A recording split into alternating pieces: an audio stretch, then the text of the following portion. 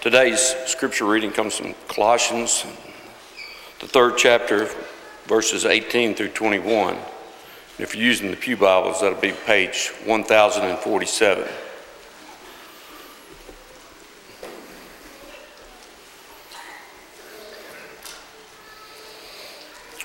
Wives, submit to your own husbands as it's fitting to the Lord. Husbands, love your wives and do not be bitter towards them. Children, obey your parents in all things, for this is well-pleasing to the Lord. Fathers, do not provoke your children, lest they become discouraged.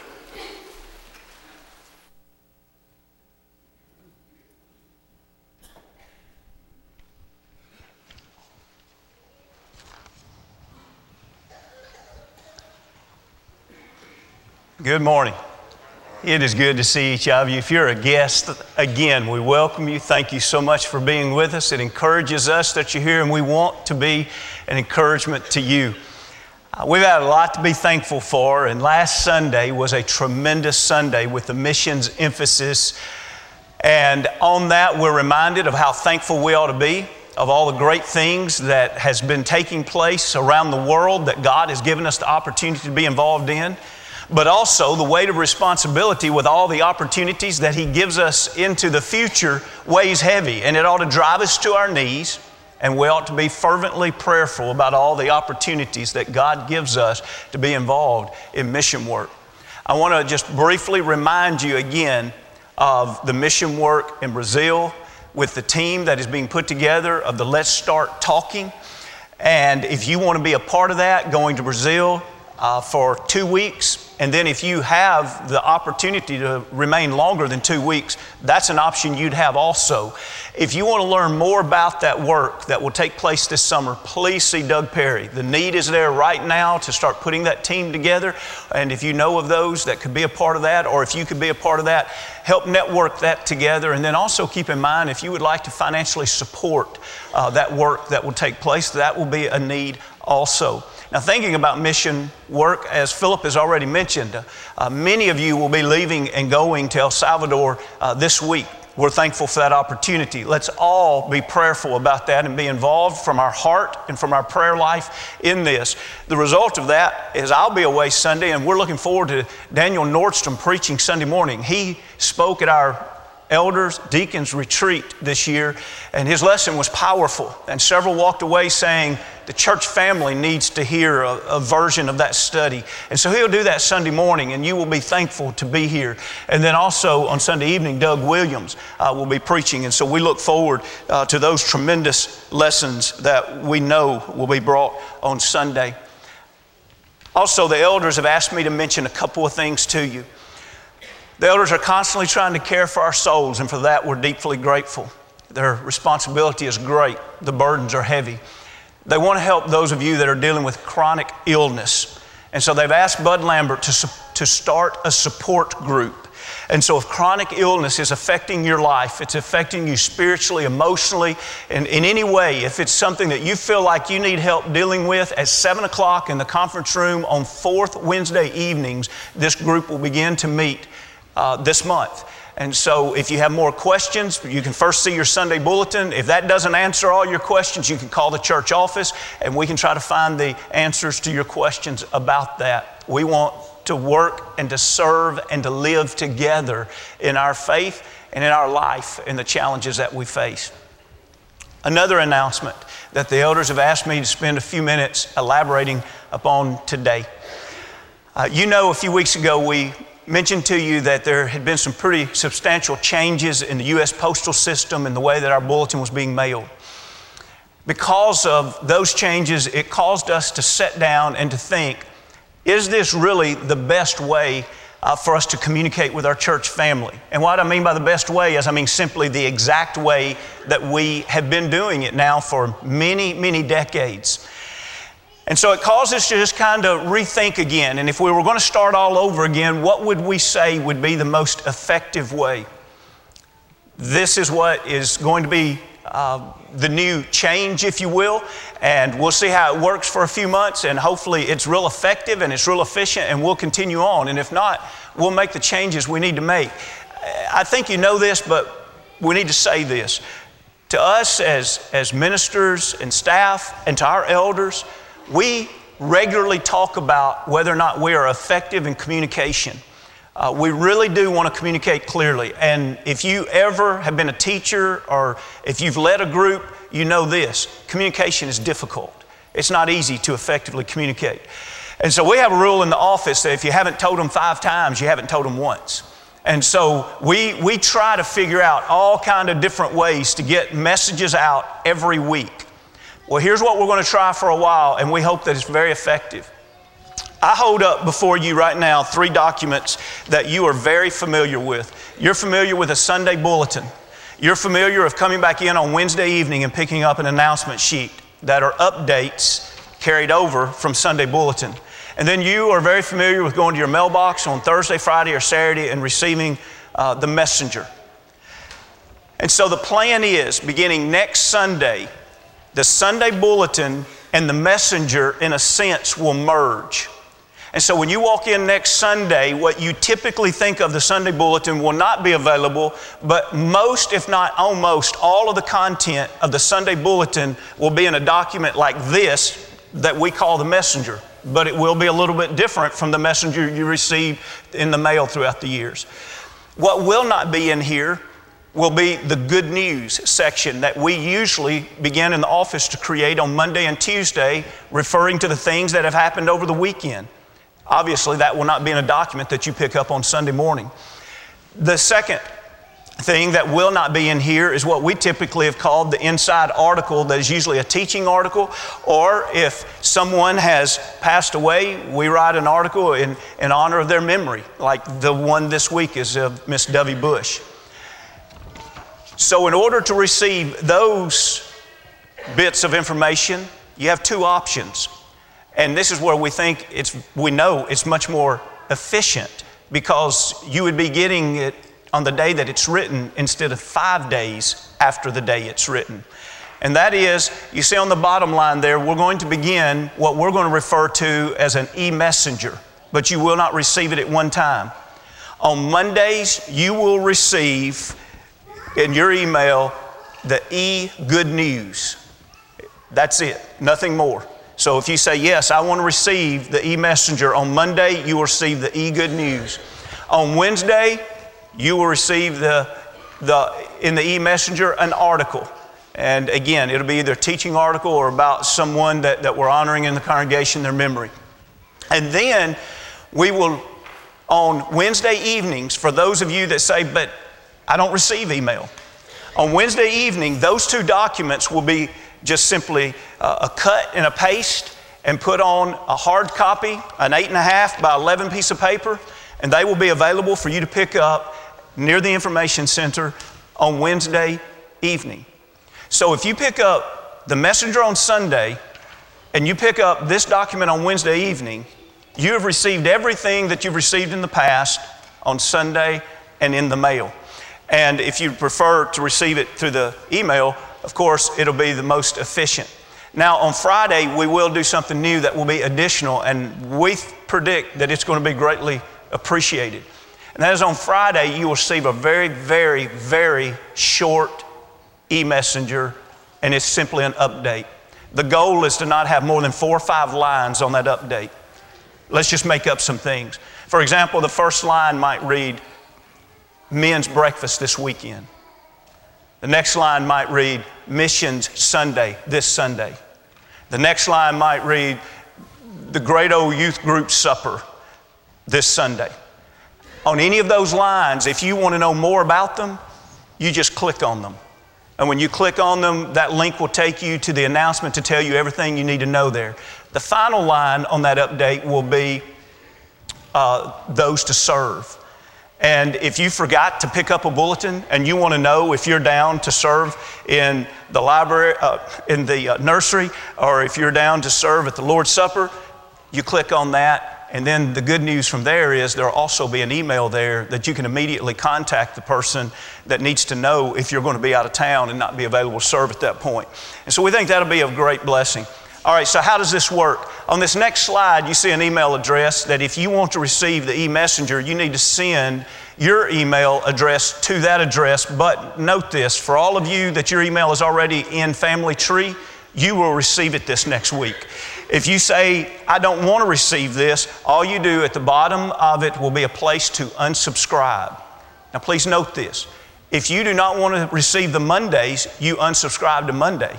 If you don't want to receive the Wednesday, you unsubscribe to Wednesday. If you do not want to receive the Friday, you unsubscribe to that. But each of these in the future will work as different mailing lists. And so if you want to subscribe to those, please be sure and do that. Now, just another little note out of nowhere that I'll be honest with you, it's a selfish announcement. Every week, I go to email one of you about something related to the church, and I go to Family Tree, and your email's not on Family Tree. And I want to encourage you to please, unless, back in the old day when you had unlisted phone numbers, unless you want an unlisted email account, please go in and update it, because it helps so much to be able to carry out the work of the church if we can communicate with each other. So it was a great, great help if you let your church family know how to communicate with you. And so if you haven't taken the time to go on Family Tree and just update, if you don't mind the church family having your phone number, your cell number, update it. If you don't mind them having your email, update it so that we can stay in touch with each other. Please let me know what this leaves you confused about, and we'll try tonight to clarify anything, but that's several changes, and it's changes in things in the way that we've done things for decades. And we understand that sometimes creates a, hey, but how's this going to happen? We do have a way for shut-ins that are going to be able to receive the messenger and the updates. And so know that that is also being covered to the best that we can. But we look forward to working through all this and making it better than it's ever been. A coach stops in the middle of the game. He calls time out, and he walks over to the little boy and he says, son, do you understand that we play as a team together? He says, yes, sir. He says, son, do you understand how important good sportsmanship is? He says, yes, sir, I understand. He says, son, do you understand that when you don't like the ref's call, you do not turn and start chewing him out? He says, yes, sir, I understand. He says, son, do you realize when you don't like the play at first base, you don't yell at the opposing team? He says, do you understand that? He says, yes, sir, I understand. He said, will you please go over and explain that to your mother? Isn't it interesting when we think about parenting, and so often people will immediately start talking about kids these days. Kids these days, they don't show respect. Kids these days, they're not responsible. Kids these days, we don't like the way they behave. But yet most of those kids, they're doing exactly what their parents do, and they're doing exactly what their parents have trained them to do. Listen, kids are not born to be bad. It is a rare occasion to have a bad kid without having poor parenting. Good kids, as a rule of thumb, are the result of good parenting. Kids that misbehave and they create problems for society are the result of parents that have not trained their child, as a rule of thumb. Now, are there exceptions? Yes, as they grow older and they get old enough to make decisions on their own, they can decide to rebel if they want to rebel. They can decide to live against the values and even the God that their parents have taught them. But we're talking about throughout the years when they're young, and we're talking about the rule of thumb. The rule of thumb is this: parenting is powerful. And so we think about parenting in the kingdom. Parenting in the kingdom looks completely different than parenting in the world. I'd like for you to think with me for just a moment of where we've been going in the book of Colossians. And we're not going to have some slides on this for just a minute, and then we will. But if you have your Bibles, I ask you to open up to Colossians. You remember in Colossians 1 and 13 and 14, we've been talking about the fact for some time in the study of Colossians that we can live in the world, but if we want out of the world, we can't get out of the world by ourselves. We have to be delivered, and it's only Christ's redemption, His forgiveness of sins, His shedding of blood, that we can be delivered from this world in the darkness of it, and we can be delivered into the kingdom of His Son, of His love. In other words, we live under the reign of God. Living under the reign of God is very different from living under the darkness of the world. Being a parent under the reign of God is very different from being a parent in the world. On this screen here, you see that most people, when they think about the book of Colossians, and remember Ephesians is a sister epistle, they're written in a very systematic way. For example, in Colossians, if you look at the first 2 chapters, it is obvious that things that are being talked about from the aspect of a study of God. And then you go to chapter 3 and chapter 4, and what it does then is say, now, if you understand God, how does that affect the way you live and walk and behave? And it's the same way in Ephesians. But notice here in Colossians, I didn't put this on the screen so that you could read it, because probably a lot of you are saying, I can't read that. But I just cut and paste what would be a general breakdown of this book. And the reason I wanted you to see it is notice how at the top there are only 2 major divides there. And of the first divide, you see that the emphasis is placed upon Christ. And it says, Christ is our Lord. And in this we see in Colossians 1, He's the Lord of creation, He's the Lord of the church, He's the Lord of ministries, He's the Lord of our walk, He's the Lord of our salvation, He's the Lord of our growth. That's chapter 1 and 2. In other words, if you want to study about any of those topics, you're going to study about it from the fact that it's the Lord's reign over these things. Then you go into chapter 3 and 4, and the breakdown is our mind, our body, our attitude, our actions with our relationships, as we're studying this morning. And then even in chapter 4 about how that affected Paul's love for other people. In other words, do you understand God? Theology simply means study of God. Have you studied God? Do you know your King? Chapter 1 and 2. If you know your King, it is going to affect the way you live. Now, if you have your Bible still open there to Colossians, if you go back in your memory, and I know this is probably asking a little bit much, but if you go back in your memory 3 Sundays ago, we studied the first 17 verses of the 3rd chapter to say that there's this principle that we all are to live by if we have been risen with Christ. And then that's what affects the text that's been read today. In other words, what kind of wife are we going to be? What kind of husband? What kind of parent? What kind of child are we going to be? Well, it's going to be whether or not we live as kingdom people, or are we going to live as worldly people? But what I want you to see that when we really study a breakdown of the books, and I'll go ahead and show you Ephesians, where if you want to go back this afternoon and just flip through the pages of Ephesians, notice here, Ephesians is 6 chapters long. And it's the same, it's written in the same system.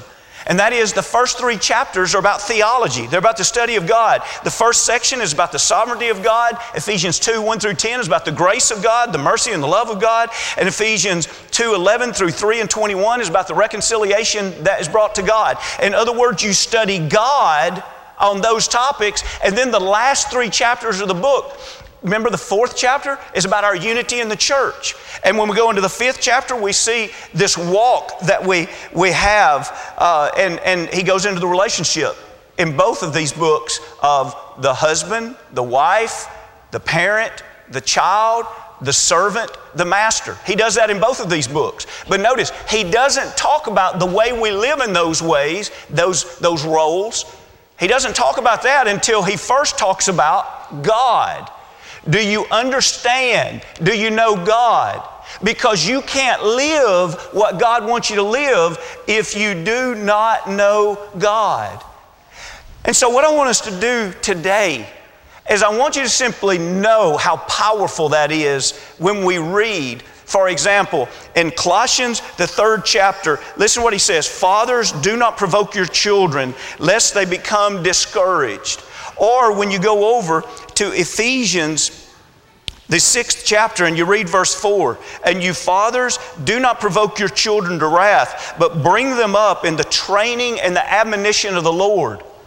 Look, by themselves, those are 2 powerful verses, but they carry much greater teaching and weight when we recognize the setting they have in the book. I know it's going to sound redundant, but let me say it one more time and we'll move on. In other words, the setting in the book has been Paul's saying, let me tell you for the first half of this book about who God is. And if you as a parent, now see, here's where we're getting into parenting. If you as a parent, you know who God is, you know that He is the Lord of your life, then you can go out and live on a daily basis the life that a godly parent should live. In other words, we make a mistake when we teach godly parenting as if it is simply a list of do's. Do this as a parent, do this as a parent, do this as a parent, where God doesn't begin there. God always begins with, hey parents, who are you? It doesn't matter all these things you do if you aren't going to be the right person. God's call for parents to be godly parents is that first, the parent has a strong relationship with God. Then they become concerned with how they're going to turn to the next generation. Today, I'd like for us to see this out of two texts, and it's powerful both places. We'll come back tonight to a text in Psalm 78. But this morning, let's spend a little bit of time in Deuteronomy 6. Be turning there. And as you're turning there, I want you to notice this slide here. Parents equipped to raise godly children. That's what we want to be thinking about today. Are we equipped to do God's will in our lives and in our children's lives? When we think about the time that our child is born, and we think about if they're going to leave home at 18, whether they're going into service or off to college or to work somewhere, there is roughly around 58,200 working or awaking hours that we have in the life of that child. Now, let's say that we brought them to Bible class on Sunday and Wednesday, and that we brought them to worship on Sunday morning and Sunday night.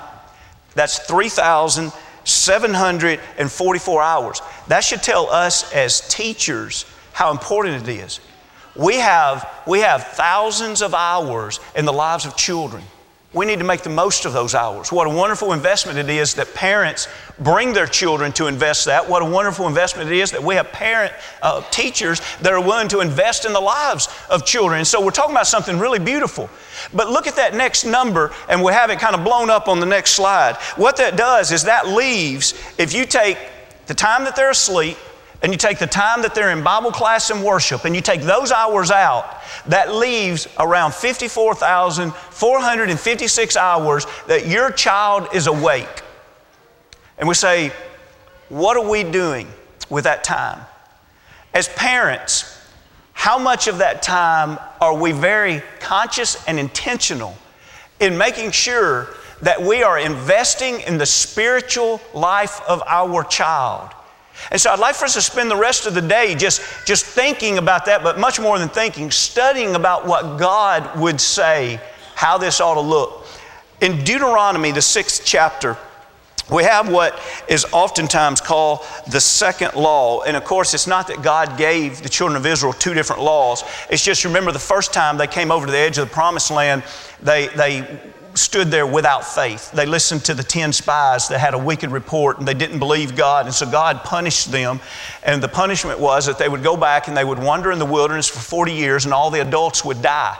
The younger generation would be raised up, and that generation 40 years later would come back to the edge of the promised land, and Deuteronomy is written as a result of what Moses would say to them at that point.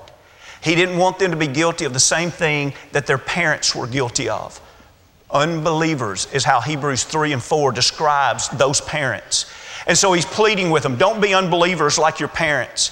Instead, his plea to them is move forward in faithfulness, focus on God, and then the second thing we'll see in just a moment.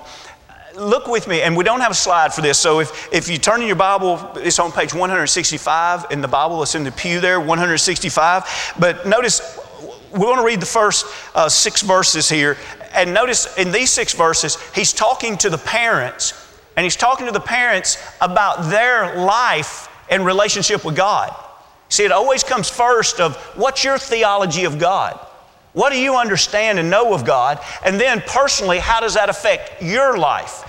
And so here's how he says it in the 6th chapter and verse 1. Now this is the commandment, and these are the statutes and the judgments which the Lord your God has commanded to teach you, that you may observe. Now I want you to note that word observe. That you may observe them in the land which you are crossing over to possess. That you may fear, note that word fear. That you may fear the Lord your God to keep all His statutes. Note that. Keep all His statutes and His commandments which I command you. And then notice how it's going to go to future generations. You, your sons, your grandsons, all the days of your life, that your days may be prolonged. Then he goes back and he reviews the very same things again.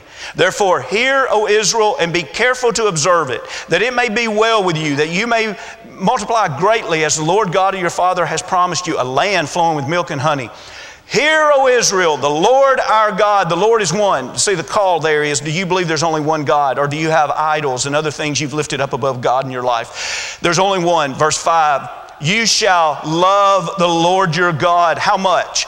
With all your heart, with all your soul, with all your strength. And these words which I command you today shall be in your heart.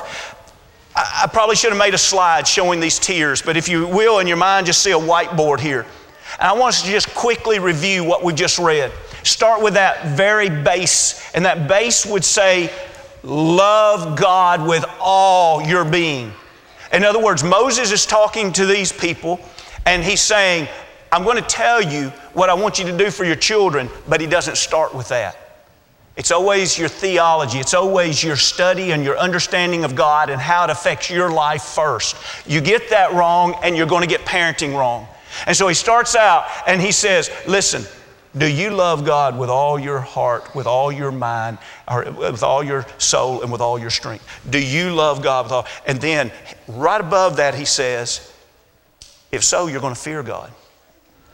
Fear God means you place Him as high priority. Lord, I will submit to you. I will yield to you in everything. Why? Why everything? Because I love you with all my being. I will fear and I will submit to you. Well, if I'm going to fear God and I'm going to submit to Him in everything, what am I going to do? I'm going to listen to Him. Lord, teach me. Now we have another layer. Teach me your commandments, your statutes. Why? Because I want to observe them. We make a bad mistake, and we're going to see this again tonight as it relates to our parenting, but right now we're talking about us. We make a bad mistake whenever we think the Christian life is only concentrated on this top tier. Just obey God. Just obey God. You're not going to obey a God that you don't care enough to listen to because you don't fear Him, because you don't love Him with all your being. And so he points out this beautiful understanding. What's your theology of God? What's your understanding of God? He points out this beautiful understanding of God. If you're going to understand God the way God teaches us to understand Him, He's one to be loved with all of our being. He's one to fear. Remember, fear is the beginning of knowledge. And once we fear Him, we say, I want to learn. And when we learn, we say, what are those commandments? And because we love Him and we fear Him, we observe everything that He says. That's where good parenting starts. Kingdom living. Who's the king of your life? The Lord of Lords reigns in my life. Can you honestly say that? If you can honestly say that, what Moses has just described is true in our life. We love Him, we fear Him, we learn His ways, we observe them. So what do we have here? Well, we're going to get to this in just a minute, but what we have here is a parent that first models before they even teach. All right, but let's see now. So the first focus is focus on God. Notice the second focus, verse 7. You shall teach them diligently. And next slide, we got to notice this. You shall teach them diligently to your children, and shall talk of them when you sit in your house, when you walk by the way, when you lie down, and when you rise up. So we say, all right, Lord, what do you want us to do? Well, we already know what He wants us to do in our own life. Focus on me. Keep me top priority. Okay, Lord, what's the next thing you want me to do? He says, I then want you to focus on the next generation. And here in verse 7, he's talking about your children, because he's talking about children that are in your house. So now in verse 7, he turns around and he says, let me talk to parents. Well, Lord, what do you want us to be as parents? And the first thing he says is, I want you to be a teacher. Now, I know that if we have a good understanding of the Word of God, you hear that, and it's almost easy for us to just go over your head because you say, of course we're teachers. But I want to pause here for just a moment and help you realize that we have a culture that is running cross-grained to this. We have a culture that for many years has not expected parents to teach anything. And I want to give you some examples, and I'll go ahead and tell you at the beginning. If you think that, oh, David is saying all this stuff is wrong, I'm not telling you the early things of what I'm saying are wrong. I'm telling you it's forming a culture. And then when it does become wrong is when we take this culture and then apply it to the knowledge of God. All right, so what is our culture? The American culture over the past few hundred of years has strongly developed into a culture that if we understand that a child doesn't know anything or something, we send them off to be taught. We need school system. Let's send them to school and let the school teach them. Well, we did that for a lot of years, and what did we say? We said, you know what? When kids are getting in first grade, they don't know enough. Well, why don't we start a governmental program called kindergarten? And let's make it mandatory because parents are not capable to do their job. They're not capable of bringing kids to first grade ready to learn. So let's make it mandatory that we have to provide it, get them out of their house so that we can educate them. And now if you keep up at all, you know the discussion right now in the Capitol right now. Kids coming to kindergarten are not prepared. We are going to make a mandatory, it's being discussed, we're going to make a mandatory pre-K program. Because it's never thought about in America today. Who's the first line of education? That's never thought about. How awesome would it be to have a president that stands before the nation and says, parents, to have your kids ready for kindergarten, here are about 10 things that your kids need to know. Be sure they know that before they're 5 years old. Who would hold parents responsible? Not our culture today. Not at all. You can have babies and not feed them, we'll feed them. You can have babies and not have a house they'll live in, we'll give you a house. You can have babies and never train them and send them to school, we'll train them. The idea of the American culture is if a kid is going to learn anything, we have to get them out of the house. And so what do? My child doesn't throw the ball properly. Let me send them to a coach that can train them. My child needs to learn how to play the piano. Let me send them to a teacher that can train them. My child is falling behind in a class. Let me send them to a tutor that can help them get caught up. Now, I'll say it again. You're saying, oh, so David, you think the school system is wrong? You think coaching is wrong? No, I'm not saying that at all. I'm challenging you, though, to ask yourself, have you fallen into the mentality that believes all education is to be done outside the home? As a parent, my only responsibility is, and you fill in the blank. You probably would say, well, my responsibility is put a roof over their head. My responsibility is put clothes and food in their belly. What do you think? But what happens when it comes to teaching? I wonder how many of us, if our heart was revealed, we would say, oh, now I realize my responsibility is to give my child a home, but my first responsibility is not to teach. Wrong. That's where American culture has collided with the will of God, and we've messed up. Look, if the school system can help my children, I am glad to partner up with the school system and say, I am thankful that you're here because I have a great responsibility to teach my child. If I can have a music teacher that teaches my child how to play the guitar or the piano, I can say thank God for them because I wasn't able to teach them in that way, and I'm thankful that I could help them get to that place that they could learn that. And if there's a coach that can help them in a sport or in life, great. I'm thankful.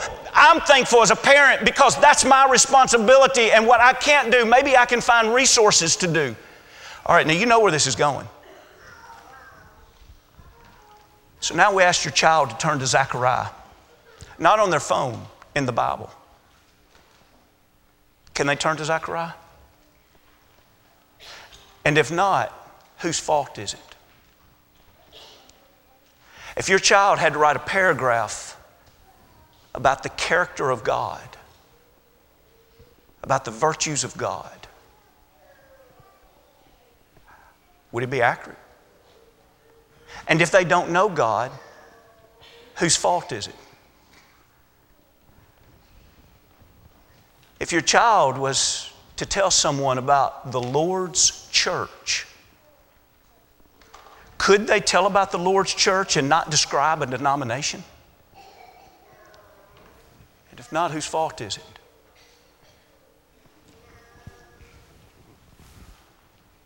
God doesn't look to a youth minister or a 5th grade teacher and say, you're not doing your job. God looks at the parents and says, you are to be the ones that teach your children. Now, if you can couple up with a group of Christians in your church family that can help you, that's a blessing. But we can never wash our hands of teaching and think some way as a parent, that's not my responsibility. Because that is as far from the truth as it could be. Because the second thing that we see, and by the way, keep in mind the first way that we teach is by modeling. Your child will learn more about the Christian faith by watching you live the Christian faith than even the words that you say. But even though that modeling is so important, it is so important also for you to teach. And notice, he says teach with diligence. That is, zeal and labor combined is what makes diligence. Are you zealous to teach your child? Or are you laboring in teaching your child? If you had to pull out a calendar and say in the last month, here are the times that I taught my child, I was very intentional, I was very zealous, I am excited about this, I am thankful for the opportunity that God has given me to have children and to teach them about God. And so we think, how does God look at parents? He looks at parents as teachers. What does he expect? He said, I expect you to teach, and I expect you to teach with diligence. What a blessing that is, because then we know that somebody that really loves our child is the one that's teaching them. And then notice the third thing. Where's the classroom? Don't take for granted that Moses said this. It's powerful. It's powerful what Moses said. Moses said, you know when you're sitting in the house, I want you to be talking about God. I want you to be modeling godly living. I want you to be studying Scripture. And then when you go on your way and when you're on your way coming back, I want you to be talking about God. And then when you're laying in bed at night about to go to sleep, say a good word for God. And when you rise up in the morning, maybe it's at breakfast, what are you going to say about God? We have an expression today that's called God talk. Call it whatever you want. But it's the idea of being able to help our children see the will of God in everything. When they look at creation, they need to see that it is the Creator who provided all of this. When they see difficult days, they need to see that it's God that will lead them through if they will only learn God's way. And when they see the great days come, we need to teach them to bow on their knees and thank God for all the blessings that He gives, including the difficult days. We model this. We teach this. Moses was trying to get the people ready to cross over. And out of all the things he could have said, he could have talked about that new land. He could have talked about so many things. But isn't it interesting? He said, what about you? Do you love me with all your heart? Do you fear me? Do you know my ways? Are you observing them? If so, make sure now you turn your focus to the next generation and you make sure you realize, parents, you're the one that's to teach the next generation to do those 4 things. Teach your children to love me with all their heart. Teach them to fear me. It's the beginning of knowledge. Teach them what they are to learn of my commandments and teach them to observe those things. And beautiful things come out of that. This is the way Paul a spiritual father, if you will, to so many people. Look what he said in Philippians 4:9, and we close. He says, these things which you learned and received and heard and saw in me, these do, and the God of peace will be with you. As a parent, I want to be able to say that to my children.